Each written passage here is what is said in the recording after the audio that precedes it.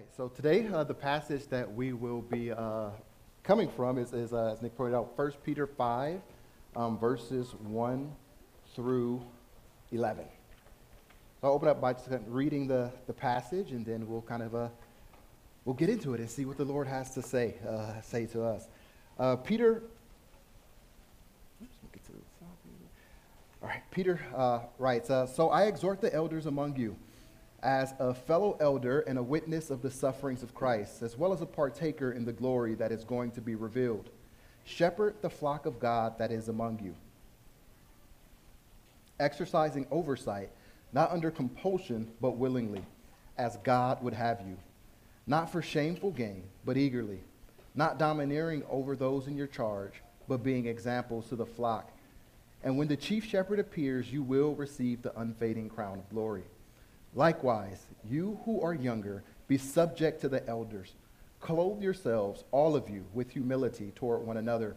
For God opposes the proud, but gives grace to the humble. Humble yourselves, therefore, under the mighty hand of God, so that at the proper time he may exalt you, casting all your anxieties on him, because he cares for you. Be sober-minded, be watchful. Your adversary, the devil, prowls around like a roaring lion, seeking someone to devour.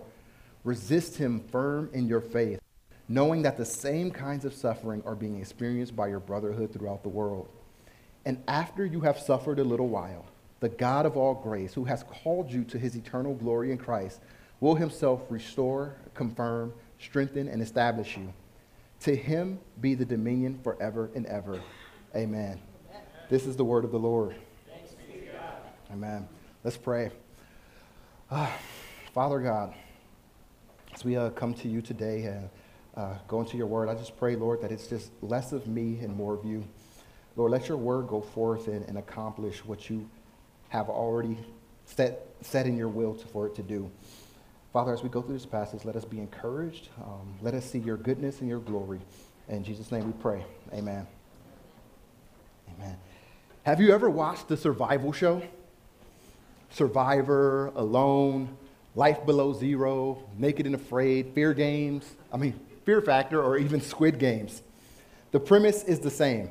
A person or a group of persons are placed in the harshest of environments and forced to survive and escape the danger that is all around them.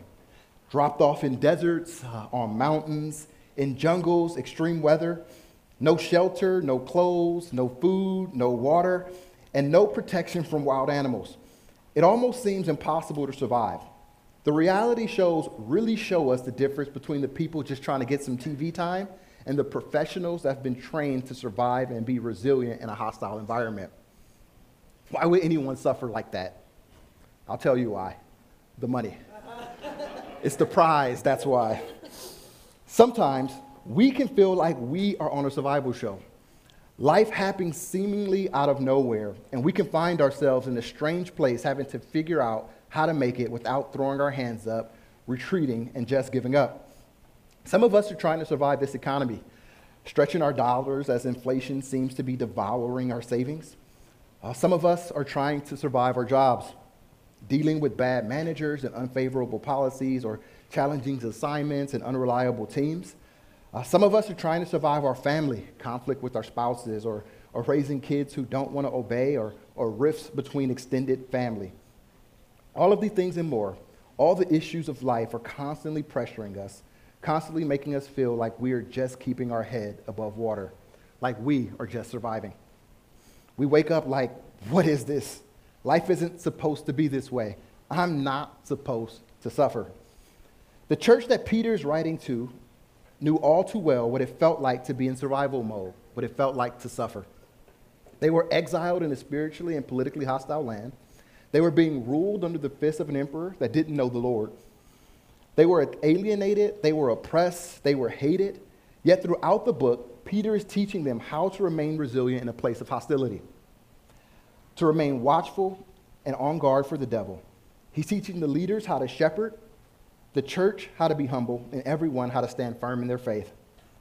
The scriptures are clear. To those that are devoted to Christ, we will experience suffering.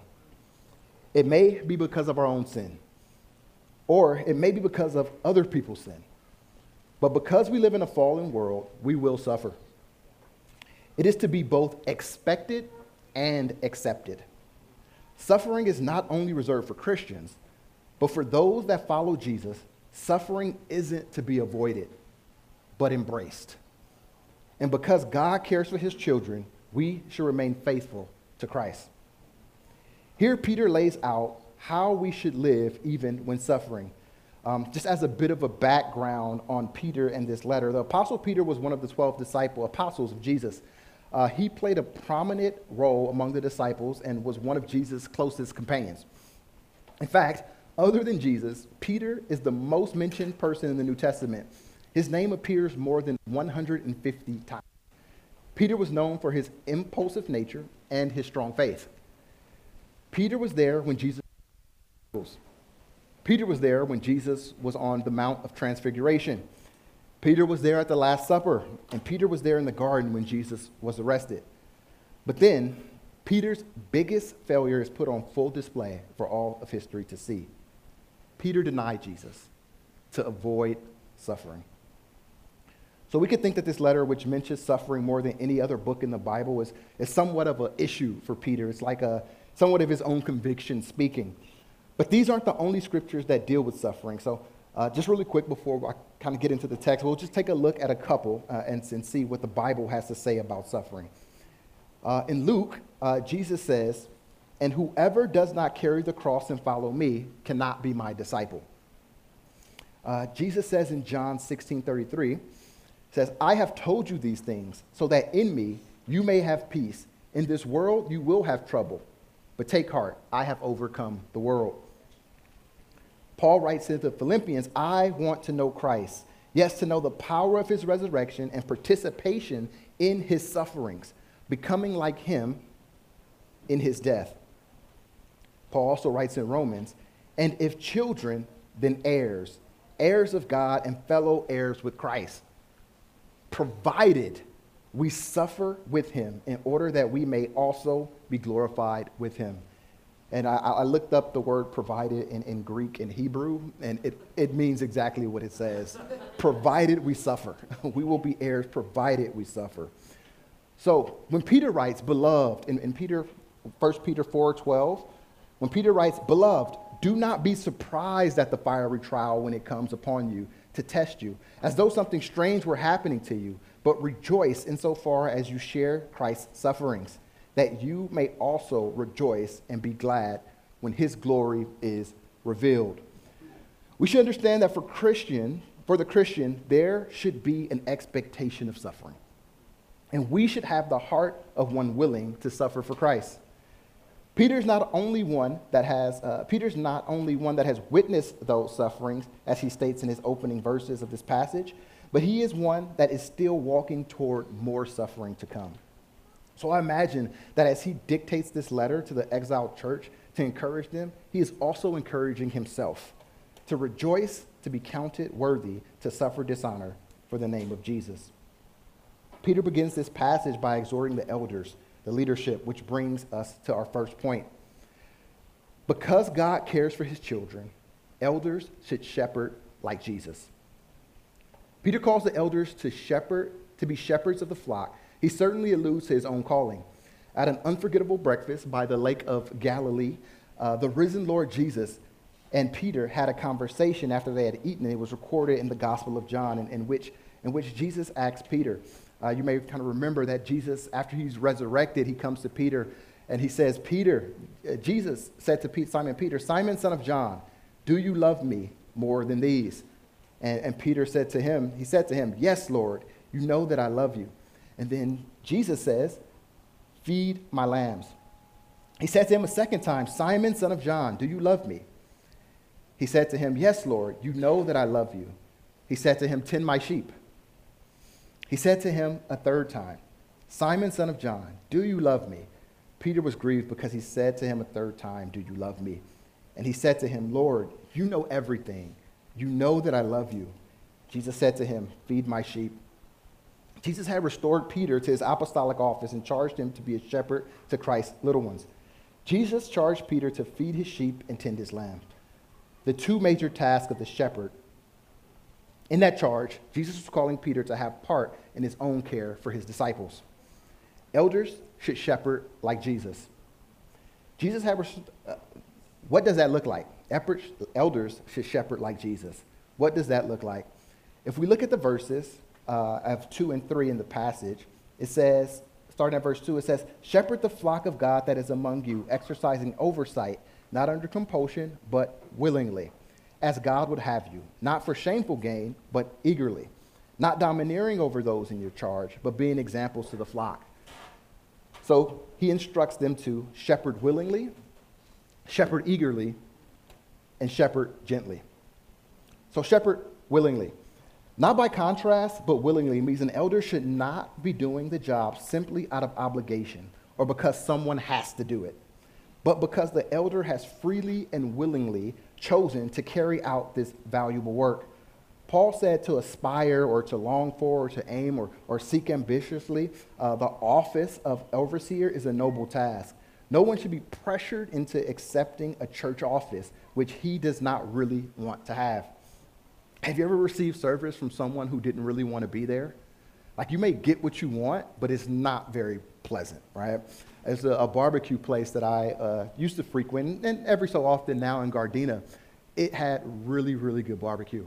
But there was this mature or older woman who was probably one of the founders or something that worked there, and she just wasn't very polite, right? Well, that's kind of being politically correct. She was mean, right? And everyone knew it. So when you would go, people would expect her to be mean, but the food was just too good not to show up, right? It was just too good, you know? But well, God is not like that. The grace of God is irresistible. He's just too good, but he doesn't want ungrudging service. So if an elder feels like, well, I'll do it because no one else will, or you asked, so I guess, then that elder can stay seated. God doesn't want that. He will provide for his people, and he will find another way. Shepherd, the verse goes on, it says, not for shameful gain, but eagerly. So shepherd eagerly. Is Peter saying pastors shouldn't make money? Or is he saying pastors shouldn't make money shamefully, like with greedy or selfish motives, or by dishonest or unfair practices? Well, the second view seems more likely, both because Peter says shameful gain, not just gain, and because Scripture elsewhere, it is right for at least some elders, probably those whose full-time or source of all their time is spent doing pastoring work, to earn money from this work. So the desire for earnings must be correct, also, at least as part of their motivation. But the contrast is not for shameful gain, but for honest gain, but a much higher one. Not for shameful gain, but eagerly. Peter is saying, have a I can't wait attitude when it comes to leading God's people. The love of the Lord should motivate elders to imitate the care of the good shepherd. Greed and selfish interests are so near at hand in all human hearts that especially in this work, they must constantly be guarded against. To raise our status and earn all we can is a temptation to the office of elder that must always be guarded against. Eldership is not the corporate ladder and shouldn't be treated as such. Being eager to please the Lord should be your motivation, not riches and fame. Not domineering over those in your charge, but being examples to the flock.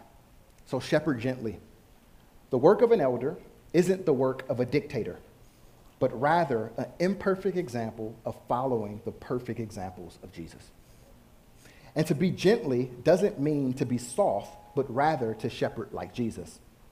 Lead less like a sledgehammer and more like a rubber mallet. Forceful enough to get the job done, but gentle enough not to cause damage. This doesn't mean that an elder doesn't tell you what to do. That is literally part of the job description that Paul gives in Timothy. Preach the word in season and out of season, to rebuke, exhort, correct, teaching the people to obey the Lord's teaching. It does mean that he leads the sheep to trust and obey the chief shepherd by being an example, by trusting and obeying himself. It means he embodies the characteristics of an elder that Paul laid out. Blameless as a steward of God above reproach, faithful husband to his wife, sober-minded, not a drunk, self-controlled, respectable, hospitable, non-violent, gentle, not a lover of money, and a good manager of his home. This is all accomplished by the grace of God and not a result of self-justification. Elders should shepherd like Jesus, the chief shepherd, willingly, eagerly, and gently. This takes the heart of a servant. So how do you know someone has a heart of a servant, or how do you know if you have a heart of a servant? I've heard it said before, is how do you respond when someone treats you like one, right? A servant should almost be invisible. It should be about God and not about the work that I do. So what's the motivation? The scripture says, when the chief shepherd appears, you will receive the crown of glory that will never fade away. Peter writes this whole letter as an apostle of Jesus Christ. From start to finish, he speaks for his Lord. He addresses the elders so that they too may minister as servants of the Lord Jesus. He is concerned with their motives more than with their methods. Peter knows that their relation to Jesus Christ will shape the way they care for his people. To know the Lord is to seek to be like the Lord. Elders will be examples to their flock as they follow the example of the chief shepherd who gave his life for the sheep. To speak of the chief shepherd is to remind the elders that they are only under shepherds. Their authority is not original. They minister only in Christ's name and according to his word. So we can trust the care of God because he is the chief shepherd who ultimately cares for our souls. And he has promised that our suffering will not be in vain. He has something much better for us, a reward, a crown of glory that will never fade away. The scripture continues. It says, likewise, you who are younger, be subject to the elders. Clothe yourselves, all of you, with humility toward one another, for God opposes the proud but gives grace to the humble. Humble yourselves, therefore, under the mighty hand of God, so that at the proper time he may exalt you, casting all your anxieties on him because he cares for you. This brings us to point two. Point two is because God cares for his children, we should all live with humility. You that are younger, be subject to the elders, command submission to the governing authority of the elders within the church. Be subject points to a general willingness to support the elders' direction. So have humility towards the elders. God has established the role of elders in the church for the care and well-being of his people. Being humble or having humility towards the elders means submitting to their leadership. This aligns with God's design and order for the church. It reflects recognition of God's authority and wisdom in appointing leaders and humble willingness to follow his ways. Elders provide spiritual guidance and oversight. Elders provide spiritual leadership and guidance. They are responsible for teaching and interpreting the scriptures, providing pastoral care, and overseeing the affairs of the church. They ensure the church operates according to the biblical principles and wisdom. Elders provide accountability and discipleship. When you place yourself under the care of an elder, you are placing yourself under their authority and accountability. Unless they are leading you into sin, when you leave a church because you simply don't like a turn the leadership has made, what you're saying is that I'm unwilling to be under the authority of another. When you only submit to people you agree with, you are actually only submitting to yourself. Elders provide unity and harmony. Humble submission to the elders create a culture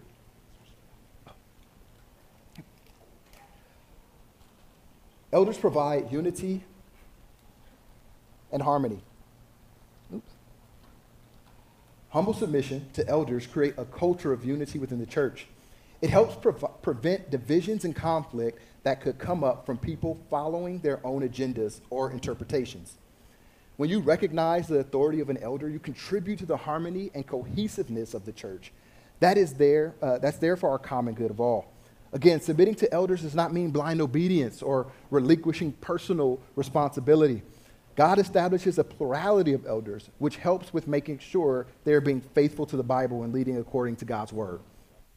Humility should be mutual.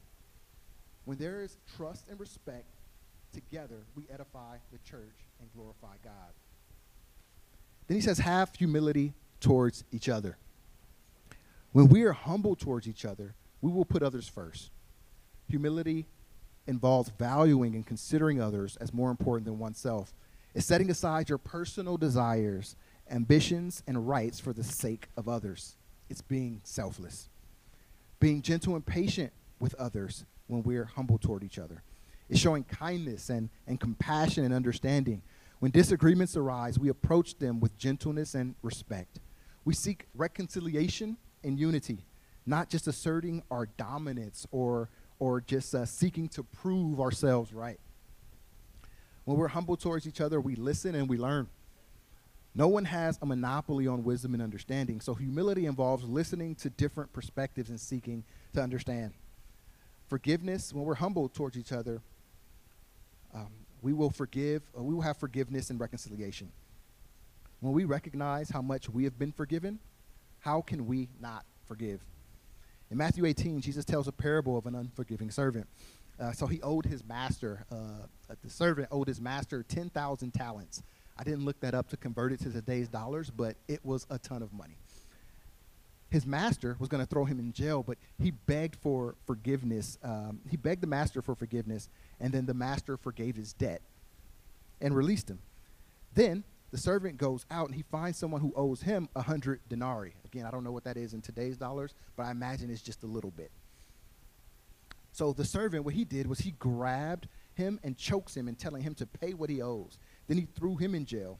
So the master heard about this, and he found out, and he called him a wicked servant. At the cross, Jesus forgave us an infinite debt. When we harbor unforgiveness for others, we are like the wicked servant.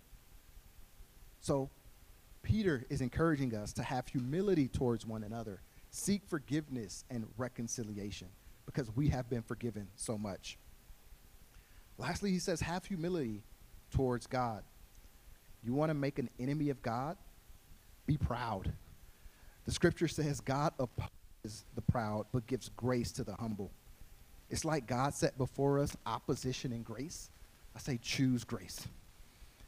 Peter says to be humble. Peter says to humble yourself under the mighty hand of God. What does that mean? To humble yourself under the mighty hand of God means to acknowledge and submit to God's authority and his sovereignty in your life. It involves recognizing your limitations and weaknesses. While recognizing God's power and wisdom, humility means having a modest view of yourself. It's a willingness to learn and to grow, and a readiness to follow God's guidance and purpose. It's an attitude that really fosters a sense of reverence, gratitude, and trust in God's plan. When we do this, God exalts us at the proper time, and his timing is always right. And it goes from having humility and humbling ourselves before God into casting all of our anxieties on him because he cares for you. Sometimes I have the privilege of going to pick up my oldest daughter from school. And when I get there, she comes out and she sees me and she runs towards me and she takes her backpack and she almost throws it to me, right? Almost throws it at me. And so that she can hop on her scooter and ride it home. It's a joy for me to carry that for her, all right? Because although it may be heavy for her, I'm more than capable. It may be a burden for her, but it's not a burden for me. God is like that, right? That's what God is like. That's why he tells us to cast our anxieties on him, right? It's not the language here, again, the language here was cast, right? And we can look at that, and in some places it says to lay down our burdens, but to cast means it's like some kind of effort, it takes something from us to throw our anxieties to him, and Jesus and God, he is so joyful to carry those and to take them from us. And when we do that, and so I guess that the question is like, what fears, what anxieties are you carrying? What do you have that needs to be casted to the Lord? God invites you not to just lay them down, but to cast them upon him. That involves, again, energy. That's what it looks like to cast your enemies on the Lord, right? When we cast our worries on him, it shows that we acknowledge our weakness and his strength. It glorifies him. When we carry it, it dishonors God. It says that we don't trust that he can carry it, or that he doesn't care. And both of those are lies, right? We can trust him to carry it, and he cares for us. So he invites us to just cast our anxieties on him. Scripture goes on. It says, be sober-minded, be watchful. Your adversary, the devil, prowls around like a roaring lion, seeking someone to devour. Resist him, firm in your faith, knowing that the same kinds of suffering are being experienced by your brotherhood throughout the world and after you have suffered a little while, the God of all grace, who has called you to his eternal glory in Christ, will himself restore, confirm, strengthen, and establish you. To him be dominion forever and ever. Because God cares for his children, we should resist evil boldly. We come to this point in the passage, and Peter is saying, be careful. The devil prowls around like a roaring lion. It goes from cast your cares upon me to be careful. First, I think it's worthy to point out that the devil is real. In popular culture, there's a wide variety of deceptions of the devil. These deceptions range from the comical to the abstract. Sometimes the devil is the red little man with the horns and the tail that's in hell and a pitchfork urging people towards sin. Other times, the devil is merely a personification meant to put a face to evil. But his actual existence and attributes don't depend on any individual's beliefs about him. He objectively exists. And the Bible gives us the accurate picture of who Satan is and how he interacts with reality. Satan is not just an idea or a symbol for evil. He is real. He has power, but he is not omniscient or all-powerful. He has presence, but he is not omnipresent or present at all times. He knows things, but he is not omniscient or all-knowing. He is a created and finite being. Having been created, he is not equal to God. In fact, when he led a rebellion against God, he lost. And you can read about that in Revelations. Having lost that rebellion, he was cast out of heaven. The devil does not rule hell either, despite what we may think with Dante's Inferno. But hell is a place created as a punishment for him. It's important to recognize this because people tend to live at two extremes when it comes to the devil. The first one is, you might have met a person like this, that everything is the devil, right? Everything is the devil. And then the second person is, the devil isn't even real. Everything is the devil. People tend to blame everything on the devil. You know, like, I got fired from my job, right? The devil is attacking me. You mean to tell me that, like, showing up late and leaving early or being unreliable or not being able to do the actual job had nothing to do with it? No, that's not how it works, right? I'm just saying, it ain't always the devil. The devil isn't real, people. They lean the other way. Everything that happens can't be attributed to just mental health. I know mental health is a real thing, and I'm not discounting the very credible ways that it affects people or the people that mental health professionals or counselors provide. But what I am saying is sometimes mental health is not the reason. Sometimes people are demon-possessed. We see in Matthew 8, Jesus encounters two men that are demon-possessed. And they say to him, "What have you to do with us, O Son of God? Have you come here to torment us before our time?" And then they begged him to cast them into the pigs, which Jesus did. These men, the Bible tells us that these men tormented the people of that town. The Bible says that they were so fierce that no one can pass that way. If those men were in Long Beach today, we will be tempted to send mental health professionals to help them. Sometimes that isn't sufficient, and the power of God is needed to cast the demons out. The point I want to make is this. The devil is real, so be careful, be watchful, and be vigilant. Here, Peter describes the devil as a lion on the prowl. Sometimes the Bible describes the devil as a bird hunter, meaning he just sets traps, right? We can look at that in Psalms. I think Psalms 91, it says, starting at the first verse, it says, "He who dwells in the shelter of the Most High will abide in the shadow of the Almighty. I will say to the Lord, my refuge and my fortress, my God, in whom I trust, for he will deliver you from the snare of the fowler and from the deadly pestilence. So sometimes the devil sets traps. Sometimes he masquerades as an angel of light, meaning he is a deceiver. 2 Corinthians says, and no wonder, for even Satan disguises himself as an angel of light. But here, in this passage, Peter uses a prowling, roaring lion. I'm sure you've heard a sermon about the devil being a lion, but it says, don't worry. At the cross, he was declawed and defanged, so you have nothing to worry about. Well, that is not how the recipients of this letter would have taken it. Edmund Cowley writes in his commentary on 1 Peter, he says, some who received Peter's letter would have strong horror. They would have strong horror. They had seen human blood dripping from the chops of lions and the gory spectacles of Roman amphitheaters.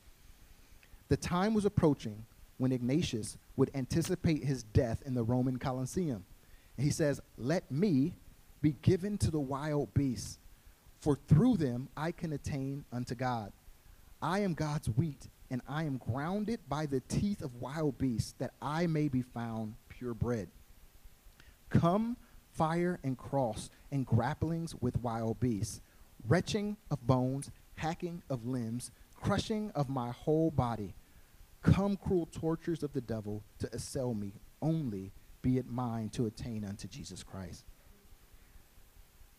Peter's instruction to the church is to resist him and to stand firm. So, in preparing for this, I just looked up what to do if you encounter a lion. And this was the first time I ever looked that up, because the way I live, the chances of me encountering a lion is like virtually zero, right? You would read a story like lion attacks man in a local coffee shop, which I'm not saying it can't happen, but it's virtually zero. And when I looked it up, I saw on the National Park Service, it said that if you encounter a lion, so here it is for you hikers, if you do encounter a lion, it says stay calm and hold your ground. Do not run and do not crouch down or bend over. Now, this advice seems remarkably similar to the advice given to Christians by Peter in 1 Peter 5 and 8. He says to be sober, be vigilant, because your adversary, the devil, walks around like a roaring lion, seeking whom he may devour. It says resist him, steadfast in the faith, knowing that the same kinds of sufferings are experienced by your brotherhood in the world. The word resist means to stand in your place and push back strongly. On what basis should you do this, and with what resources? Right? You should do this not with armed force or belligerent methods, but with the calm and firm resilience on the doctrines of the Christian faith. That's what the faith refers to. Not so much the faith that you exhibit in your heart, not just I believe, but the object of your faith, which is the truth about Jesus Christ that is revealed to us in Scripture. So don't let your feelings overwhelm you. Don't forget what you've been taught. And yes, you should realize that you are not experiencing an extra special challenge that no one else has faced. You are encountering the same kind of suffering and misfortune that your brothers and sisters are experiencing throughout the world. That is how the devil roars. He threatens you with suffering and hardship for following Christ. And sometimes his suffering actually takes place. The roar is the prospect of suffering. And the loudest roar is the suffering itself. This suffering will not devour you.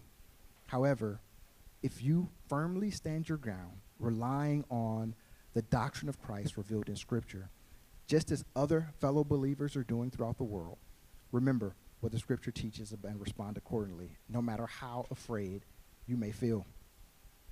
We can do this because God cares for us.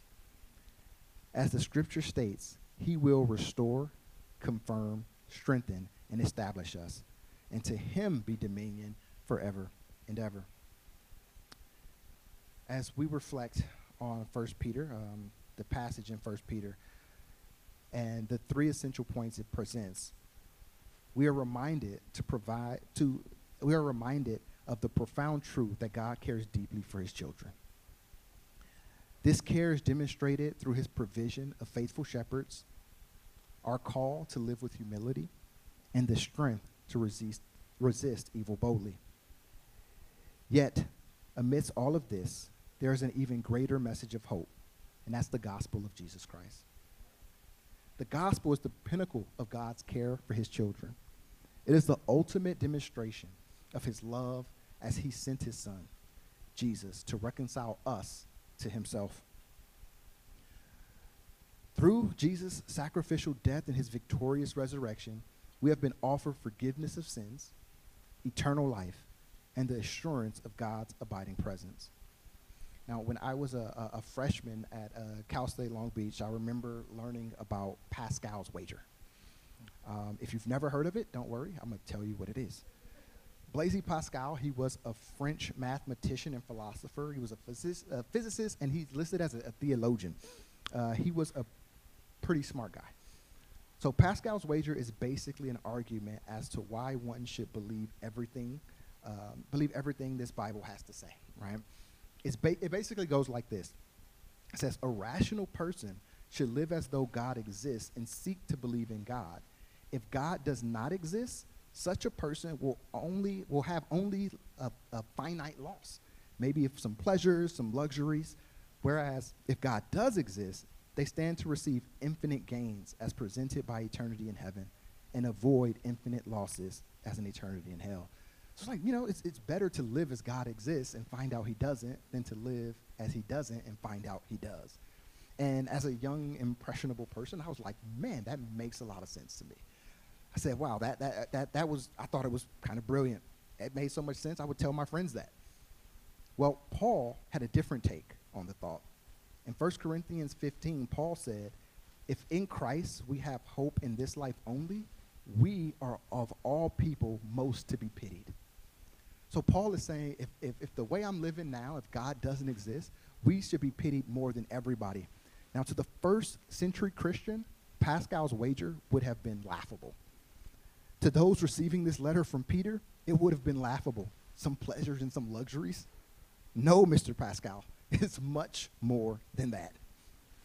And for us, sitting here today, we too should find this philosophy laughable. By God's grace, we do not have to deal with being persecuted, as some of our Christian brothers and sisters do in the East, right? Here, we don't deal with persecution the way they do. And we may have developed the attitude that Jesus suffered for me, so I shouldn't have to. But as Paul wrote to the Philippians, have this mind among yourselves, which is yours in Christ Jesus. Have this mind among yourselves, which is yours in Christ Jesus.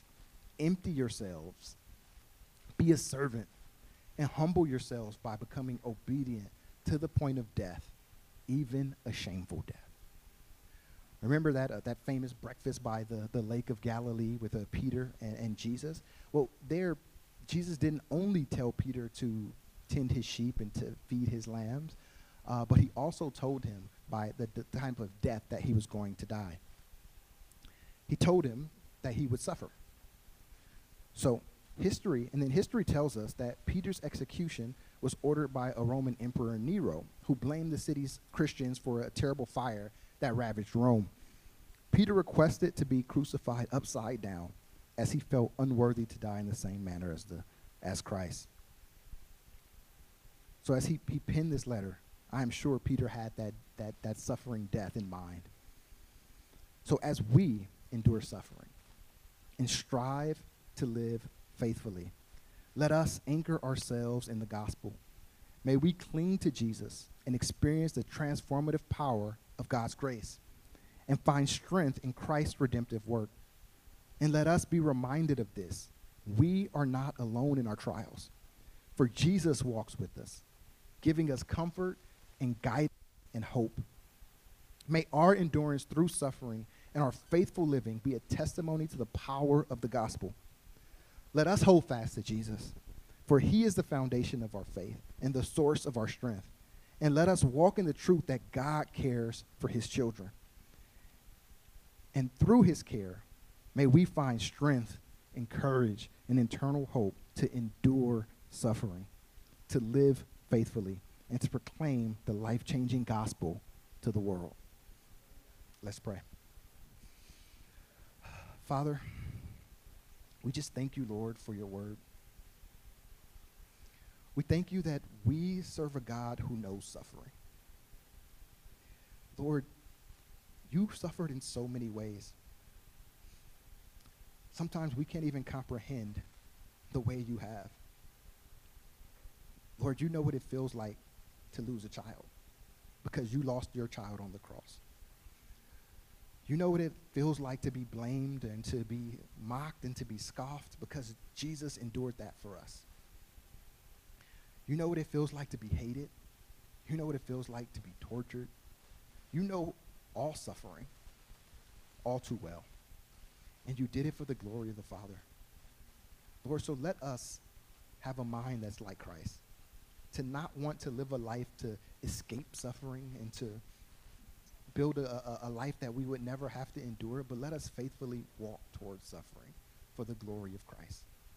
Give us that courage and the hope that we need in order to do so. And let your will be done in our lives. In Jesus' name we pray. Amen.